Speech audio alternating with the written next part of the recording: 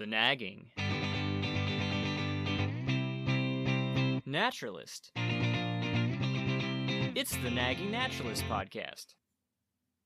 Hey everyone, and welcome to the Nagging Naturalist podcast, a podcast that's all about wildlife. I'm your host, Kristen, and I'm a naturalist by trade. My opinions on this podcast are my own, and I do not speak for or on behalf of any organization, facility, or institute that's mentioned on my podcast.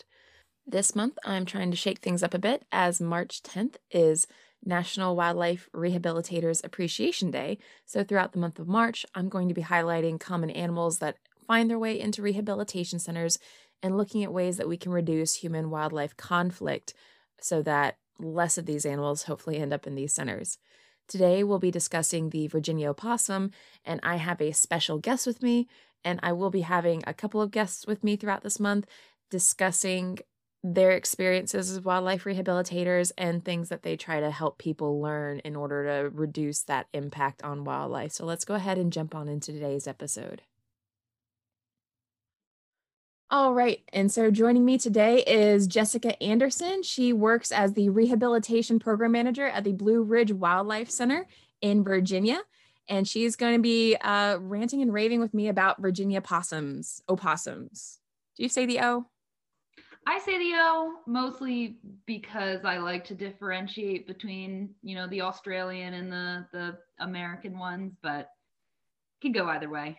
Yeah, I find it interesting too that the Australian ones ended up with the the Native American term attached to them, because usually I had actually just covered Australian animals last month, and I mentioned how they're usually actually pretty good about applying some of the indigenous terms to the animals.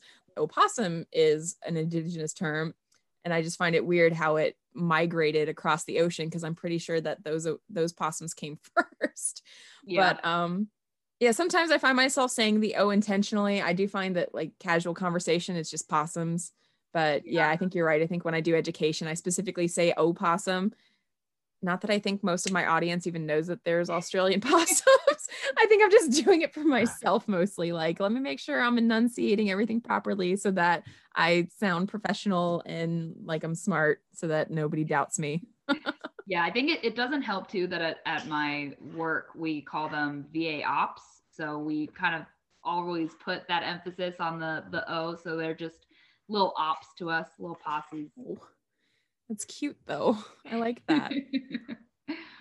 Let's see if I can charge through these scientific names. I mean, the first ones aren't too bad. We're, of course, in the animal kingdom in phylum Chordata, so animals with vertebrates and bones. Class Mammalia. Order Didelphiomorphia, which is basically just all the American marsupials.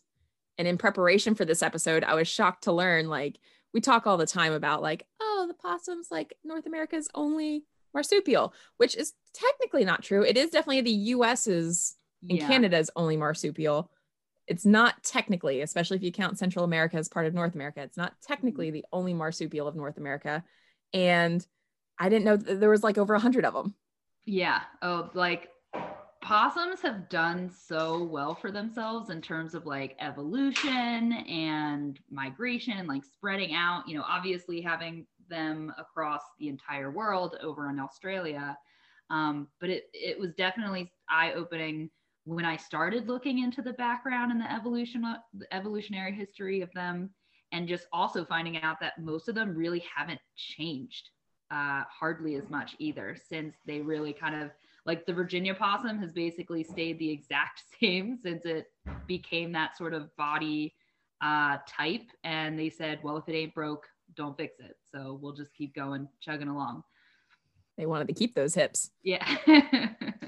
Yeah, definitely. Like when I saw it and it said American marsupials, I was like, oh, is there more than one? I think I remember there being like a common possum as well or something like that. But then I looked at it and it's like, there's like 120 something like marsupial species in the Americas over like almost 20 genera. And I was like, holy moly. And I went down a rabbit hole.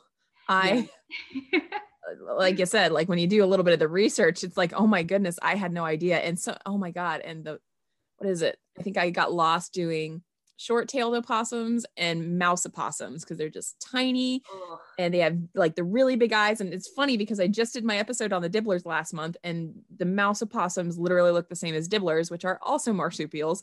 I think, I don't want to go off on too much of a tangent, but I feel like it's worth mentioning. One of the possums are pouchless. Oh, I didn't know. Brown four-eyed opossum is a pouchless marsupial. I don't know if it's the only one, but I was just like, oh, now I have to do an episode on those. Do they actually have 4 eyes though? Like, or is it So marking? they called a bunch of them 4 eyes, and I couldn't quite figure out why. And the best theory I can think of is with a lot of possums, including these guys, they have the dark eyes and the dark, really round ears. I don't know if the ears look like an additional set of eyes or something on some of these.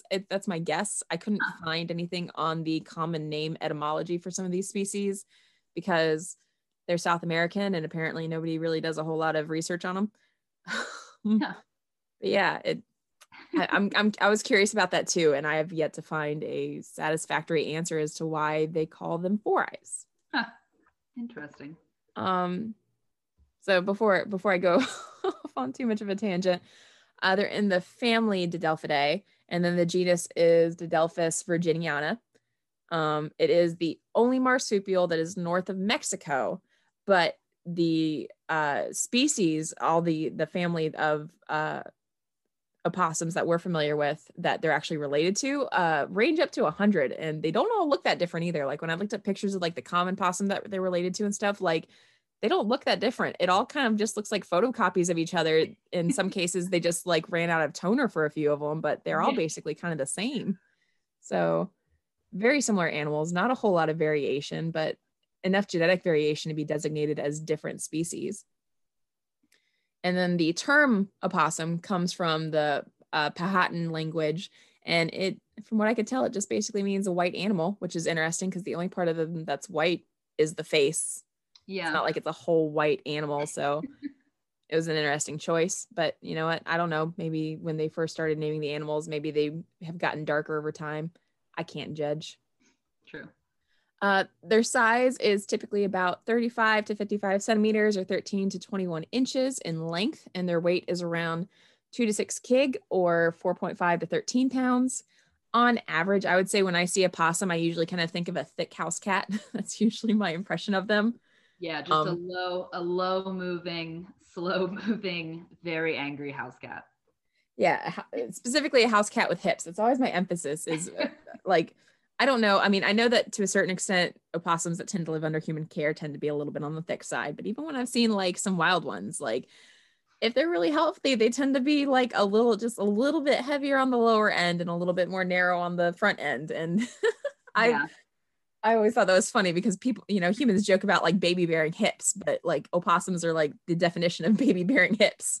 Oh my gosh. They have the baby bearing hips and the baby bearing pouch bones as well. It's so crazy. They have bones specifically to support their pouch when they have babies inside of them. It's wild. Right, because they can have quite a few, can't they? Like I was shocked when I read the numbers on all the little beans they could have. Oh my God. Yeah. So what is it? They can technically have over 20 babies. Like they can give birth, and we'll talk about what birth like actually means later before I get started. But so they can have up to 20, but they only have 13 nipples. So they can really only support up to 13 babies healthily and like appropriately. There was a rehabber recently this past year who had 14 babies come in a litter, which is interesting. But they didn't have mom, so they couldn't check to see if there were any, like she randomly had an additional nipple or if they were like swapping, but somehow they had an additional 14th possum in there. So he got lucky. Well, and it's such a strange adaptation too, because when we talk about mammals in particular, we're supposed to have bilateral symmetry. And so to a certain extent, having 13 nipples doesn't sound like bilateral symmetry. No. So it's a really curious, and I think it was the Keeper Chat podcast when they talked about the red fox, because red foxes sometimes have uneven numbers of nipples, I think is what they said, if I recall correctly. I might be recalling it wrong, but it's one of those things where like when you hear it, it sounds wrong. Like, why isn't this an even number? And they have like 2 perfect rows of nipples like every other freaking mammal. So that's such a strange adaptation. And really curious why they would have odd numbers, because so it's apparently it's in a and I've seen it a few times, and it's never like a perfect sort of horseshoe, but it's generally like you have the 12 nipples in this sort of like rough circle and then one right in the middle. So it's like they were like, well, we've got the space, like why not, we'll just shove an extra one in there. So that the like, belly button nipple. yeah. Oh my gosh, that is so wild. I have so many questions about these animals. I don't expect to answer a lot of them tonight, though. It seems like they're meant to be a little bit of a mystery. Yeah, I kind of joke with people that possums, that they're kind of otherworldly because of how different they are when looking and comparing them with other mammals. And you're like, why did they develop this way? And why did they never evolved or changed or got better? They pretty much just said, well, as long as we can make do, then that's as good as we need to do.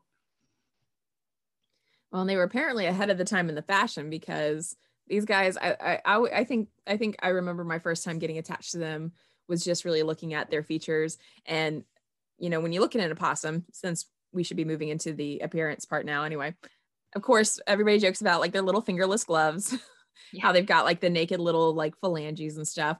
But also when you look at just their leg fur too, usually the body hair is mixed between like white and very dark gray to black fur, but then the leg hair is just straight black. So it looks like they're wearing black leggings or like little black sleeves with their fingerless gloves. And as a total goth kid in high school, like I can definitely relate to the aesthetic.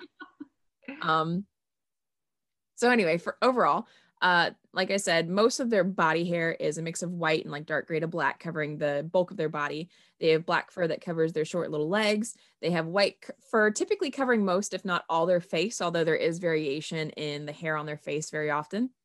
They have black eyes and black ears. They have a pink nose, pink toes and feet, and then a pink tail. But again, that can vary as well between individuals or populations.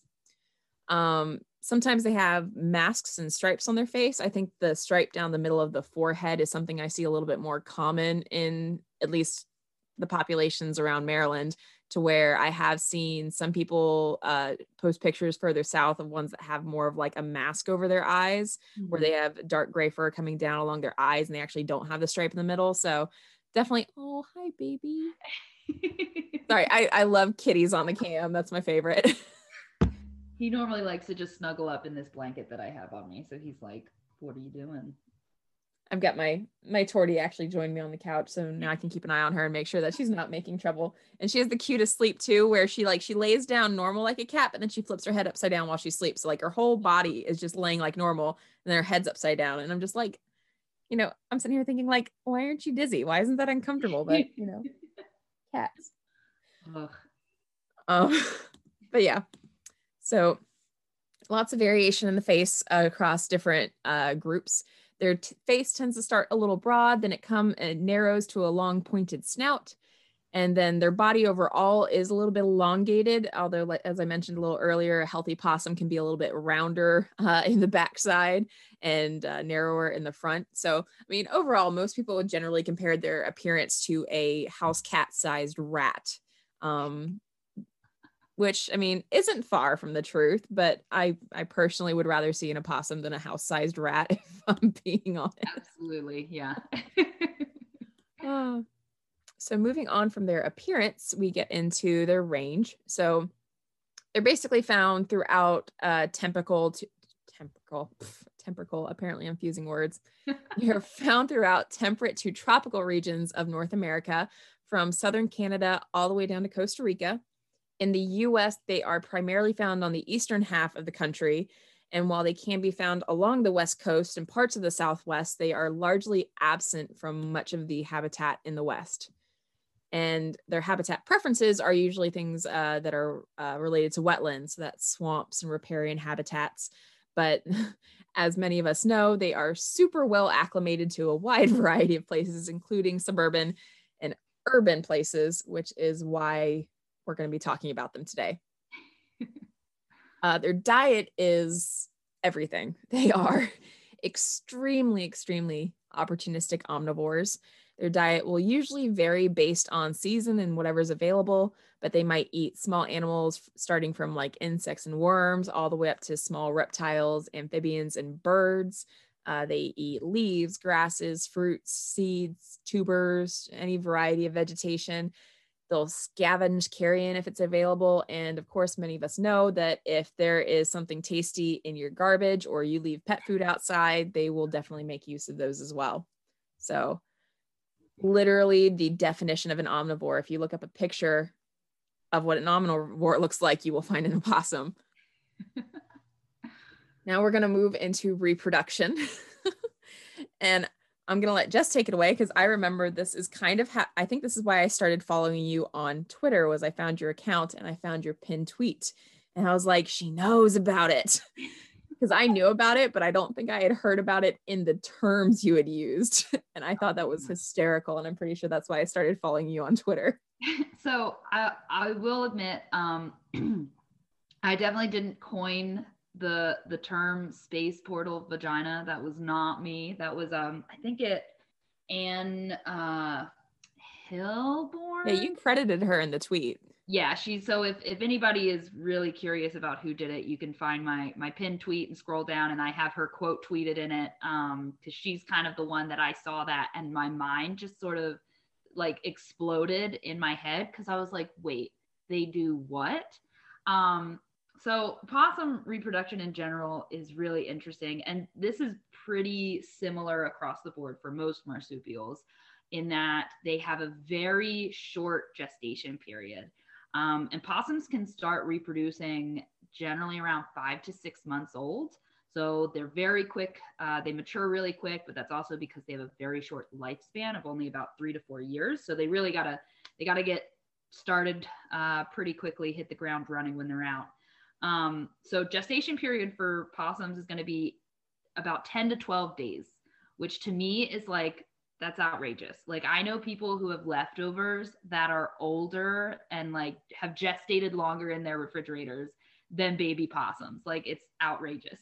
So, and the amount that they develop in this time is mind blowing to me because considering placental mammals, you know, a lot of mammals have these long gestation periods, especially the larger the mammals, you know, humans and elephants and things like that. Because there's just so much that's going on. And possums are like, no, give us like 10 to 12 days and we're good. So basically in that 10 to 12 day period, you've got these tiny little possum fetuses. They're about the size, a little bit smaller than a bumblebee. And possums also have 2 vaginas.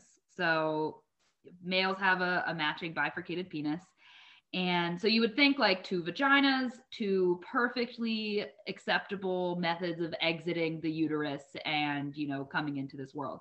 But possum said, no, you know what? That's actually not true. I'm going to do something better. And instead of having them just come out of either of those 2 vaginal canals, they decided we'll just shorten the trip, and the connective tissue between the uteruses basically disconnect, and the babies crawl through those openings out into the abdomen and down into the pouch. And like, it's so like why would anything think instead of going out of the openings I already have, let me just separate this tissue, and here are these possums and here they come out. And even better is that these possums have claws, like I think it's deciduous claws because they're temporary. So they grow these claws, they develop these claws that they use to like help swim through this opening, and helps them navigate the fur and stuff around and into the pouch. And they latch onto a nipple that's inside mom's pouch. And once they do, those claws fall off.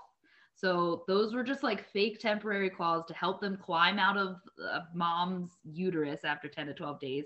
And then they said, cool, thanks. I spent all this energy developing these and you guys can go. And so once they grab onto the nipple actually elongates down into their throat. So it's not like a suckling action like you would have with puppies and kittens.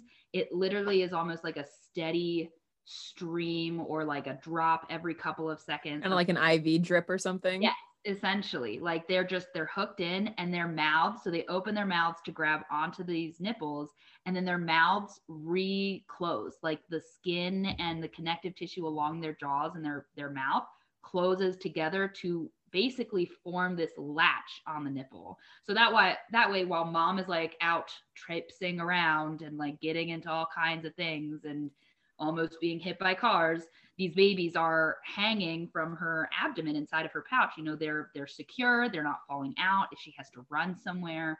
And we do occasionally get baby possums that have, unfortunately, you know, one or two that fall out, but mom has the rest of them. She was able to escape and able to take care of the rest of the whoever's in her pouch. So it's very cool. They basically just continue their development once they're in the pouch. So unlike, again, placental mammals who are going to do all of that development inside the womb, possum said, why? They were like, why do it on the inside when we've got this perfectly amazing like oven on the outside and we can just keep baking them there? So to me, possum birth is it depends on what you consider birth. You know, is it birth when the babies leave the uterus and enter the pouch, or does the pouch now be considered an external womb when they're still developing? Are they birthed when like they can actually leave the pouch and they start leaving the pouch and kind of exploring around? It's really sort of depending on how you look at possums to figure that out. But if we go with leaving the uterus, they stay in that pouch for an additional like 9 to 10 weeks. So that's a whole other like section of their life that they spend developing in this external, this like very moist, dark, kind of gross area. But mom does a good job. She keeps it clean. She monitors them, and they just kind of hang on until they get old enough that they can come on out. It's wild that they essentially develop like temporary press-on nails in order to. And like you said, it's like somebody going, here's this perfectly good paved road that I could just like coast on down, but let me go off-road a little bit and, you know, take these tires for a spin or something. Like just that's a perfect like possum off-roading to birth. I mean, that's all I heard was like they literally have this perfectly good path they could take, but they just like, I'm gonna off-road it right now and you know, take my four-wheeler for a spin or something. Yeah, and the wildest part is, so whatever, like wherever that opening is kind of being created, this in the connective tissue, it closes after the babies are finished, you know, climbing through, and the body reabsorbs any like fetal tissue or any blood or anything like that, reabsorbs that and closes completely. Like you can't find evidence that it was there. You can't find, like, there's no scar or anything like that. And they do that, you know, female possums can have, depending on where you are, up to 2 litters, probably 2 to 3 litters in a year. So that's kind of being used pretty often. And then there's no indication, there's no scarring, there's no scabbing. They're just like, here's this teleportation device for my space portal babies to enter the world. So it's a wormhole. It's the Stargate. You just dial it up, go through the wormhole, come out on another part of the galaxy as far as the babies are concerned. Oh, completely different dimension.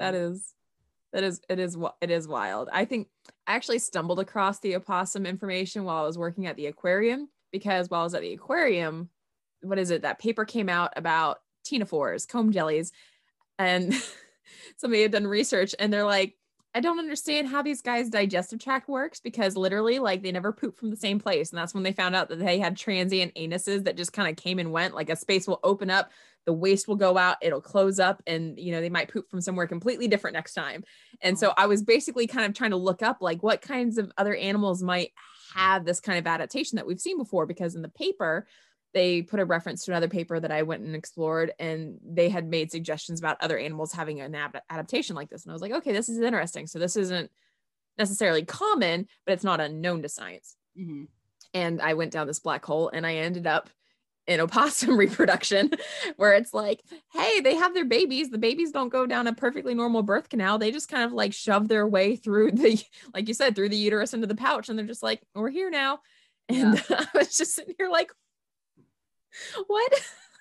Oh my God. And it's really crazy to look at like the history of how people sort of figured this out. And I'm just gonna, my favorite little PDF about possums, if people are interested, it's called The Opossum, It's Amazing Story by William John Krause. And it's just like this, it's free to access. You can download and print the whole thing. And it's 88 pages of literally just opossum greatness. But he talks a little bit about the history of when people were, you know, observing possums and trying to figure out, you know, how this came about. They actually thought, so they knew that the male had a bifurcated penis, and they would see, you know, mom hanging out, and they would see her, you know, kind of put her head down towards her pouch, and she would sneeze a lot. And they were like, oh, they must mate. The male must mate with the female's nose, because, you know, one penis in each nostril, and then she sneezes that down. She like gives birth through her nose into the pouch, and that's how they're born. Because they would see her later and be like, oh, look, there's babies in the pouch now. Like that, why would we ever think any other way? But then they realized that by the time that they were seeing mom like sneezing in the pouch, that was her cleaning the pouch and kind of monitoring it. And by that time, those babies were probably already like 3 to 4 weeks old. So if we go with the time traveling space portal vagina as birth, but yeah, it's just it's really interesting to kind of see what people used to think and why and how they came to that sort of assumption. I mean, I don't know if I would necessarily assume a different thing if like I'd never seen a possum before and I just walked up and saw her sneezing in her pouch and then was like, oh yeah, look, babies, that must have just happened. You know, she just sneezes little beans in her, like they incubated in her nose, and she just sneezes little beans into her pouch. Yeah, the longer the nose, the more babies she could pull out, so it's fine. She just puts it right up in there. That's wild. I didn't see that one coming. I don't really have a response to that. That's just like, I mean, to a certain extent, I understand that we've had some pretty ignorant views throughout human civilization concerning biology, especially when it comes to reproduction, although it tends to be human reproduction we've been more ignorant about than others. But that is just, I'm trying to justify it in my head, and I guess to a certain extent, we obviously have our biases because our understanding of biology, like our basic fundamental understandings of biology that you and I have started out with, are obviously better than somebody from 100 years ago studying biology would have. So, I mean, obviously it's hard for us to make these logical connections because we already have an established understanding that is most likely already better than what they were basing their information off of. And to be fair, marsupials must have been really weird because we discovered the Americas, I think, before Australia. So technically the first exposure Europeans had to marsupials would have been the American marsupials. So, you know, they had no other animals to base these off of, no other biology. This was a completely new set of animals. So I guess I can kind of understand to an extent, like, why their biology would have been kind of like really strange to them. They're just like, I don't understand what they're doing. They're doing this thing with the pouch. Nobody else does this. Yeah. And so I guess they went with what they knew. My question is, did they see something happening with a male possum with a female possum's nose? And they were like, yeah, makes sense. Like, did they physically observe something? Or did they just see, well, we've got two penises, and like the only two holes that we can physically see on this female are her nose. Like, if the puzzle piece fits, like is that what they did? Or did they physically see an interaction happening? I can't find anything that like specifies other than like them just making assumptions. So that's fair. Well, and it's one of those things where it's like, I mean, they were pretty familiar with ducks, and I mean, obviously that's different than a split penis, but still, like the duck's corkscrew shaped penis was still something that was known and understood. So it's one of those things where in my head, I mean, it's kind of like the puzzles that you give kids where it's like fit the square in the square, fit the circle in the circle. Like if they took a female and they dissected her, they would find 2 uteruses in her, and it'd be like, oh man, duh. Like in my mind, I feel like It was a really easy way for them to get their answers without making themselves look ridiculous. But it sounded like somebody decided to put their, it's one of those things where, you know, how sometimes somebody makes a comment and you just sit there and think, you know, silence is always an option too. You don't always have to share your thoughts with the world.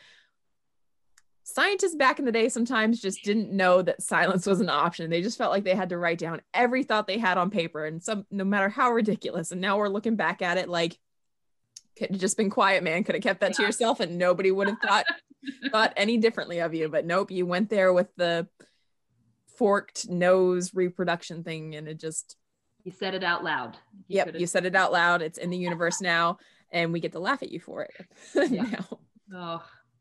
Well, let's go ahead and round off the natural history part with, well, actually, we've already kind of talked about it, which is the lifespan. Now, I usually don't have to explain this because usually it's not too crazy, but because their lifespans can range a bit. So typically their average lifespan is expected to be only a year to a year and a half. Now that's taking into account the high mortality of the young. A healthy individual that grows up to be an adult that isn't predated upon, or like you said, doesn't end up being one of the ones that doesn't get a nipple in the womb, is more likely to live upwards of more like 3 to 4 years. And when they're living under human care, that's very typical. And in some cases, there have been recordings of individuals living as long as 10 years under human care. I know that was my face too. I was like, 3 to 4 years to 10 years is a pretty significant jump in lifespan. So obviously without predation, a good diet, and veterinary care, they can live for a while. Who would have thought? But yeah, so not a super long-lived animal. And that's the opossum's natural history. And we're going to go ahead and stop there on that nice and awkward pause of mine. So this episode's obviously a little bit on the short side. That's because the next half of the episode is massive. It's very long. So I wanted to keep this a little short, but also kind of split it in half. I normally split my episodes after the natural history and before all the other parts. So this Friday, I will release the second half of this, and you can listen to the remainder of our rantings and ravings about the Virginia opossum. For these 2 episodes, I do cite information from the Smithsonian National Zoo and Animal Diversity Web. If you have any questions or comments about this episode or any other episodes, please feel free to reach out to my email, thenaturalist@thenaggingnaturalist.com, and you can check out my website, thenaggingnaturalist.com. On social media, you can find The Nagging Naturalist on Facebook and Instagram, as well as on Twitter under the handle @nag_naturalist. You can leave me reviews on Apple Podcast and podchaser.com to help support the podcast. If you don't want to wait for another episode and you want to listen to more cool stuff about wildlife, you can check out these podcasts: All Critters Podcast, Crittercast, The Wildlife, Just the Zoo of Us, Animals to the Max, Varmints, Amazing Wildlife Podcast, The Casual Birder, What Are You Podcast, The Songbirding Podcast, Cicada Lounge, Life, Death, Taxonomy, The Strange Animals Podcast, and last but not least, there's also Keeper Chat, which of all of these is definitely a not safe for work podcast. The rest are not so bad though. Also, if you really enjoy science in general, there are some really great science podcasts out there that either focus on a particular type of science or talk about science in general. Some of it does have overlap with wildlife, and in some cases, these are also podcasts about being in academia as well. So there's Petri Dish, Planthropology, The Bald Scientist, Dear Grad Student, Better Than Human, More Than Just a Scientist, Curiosity Cake, Mad Scientist, What Are You Going to Do with That, Papa PhD, Breaking Math, Curiosity Killed the Rat, The Roots of the Science, That's What I Call Science, and The Scientist podcast, and that's scientist with 2 T's at the end. Some of these are and aren't safe for work, so be sure to double check if that's of concern. I'm also on a non-wildlife podcast and technically non-science podcast called The Legend of Portalcast, which discusses the world of Avatar: The Last Airbender and The Legend of Korra. So stick around. This Friday, the remainder of this really fun talk will be coming out, and y'all can learn some of the other really cool things that we discussed about the Virginia opossum.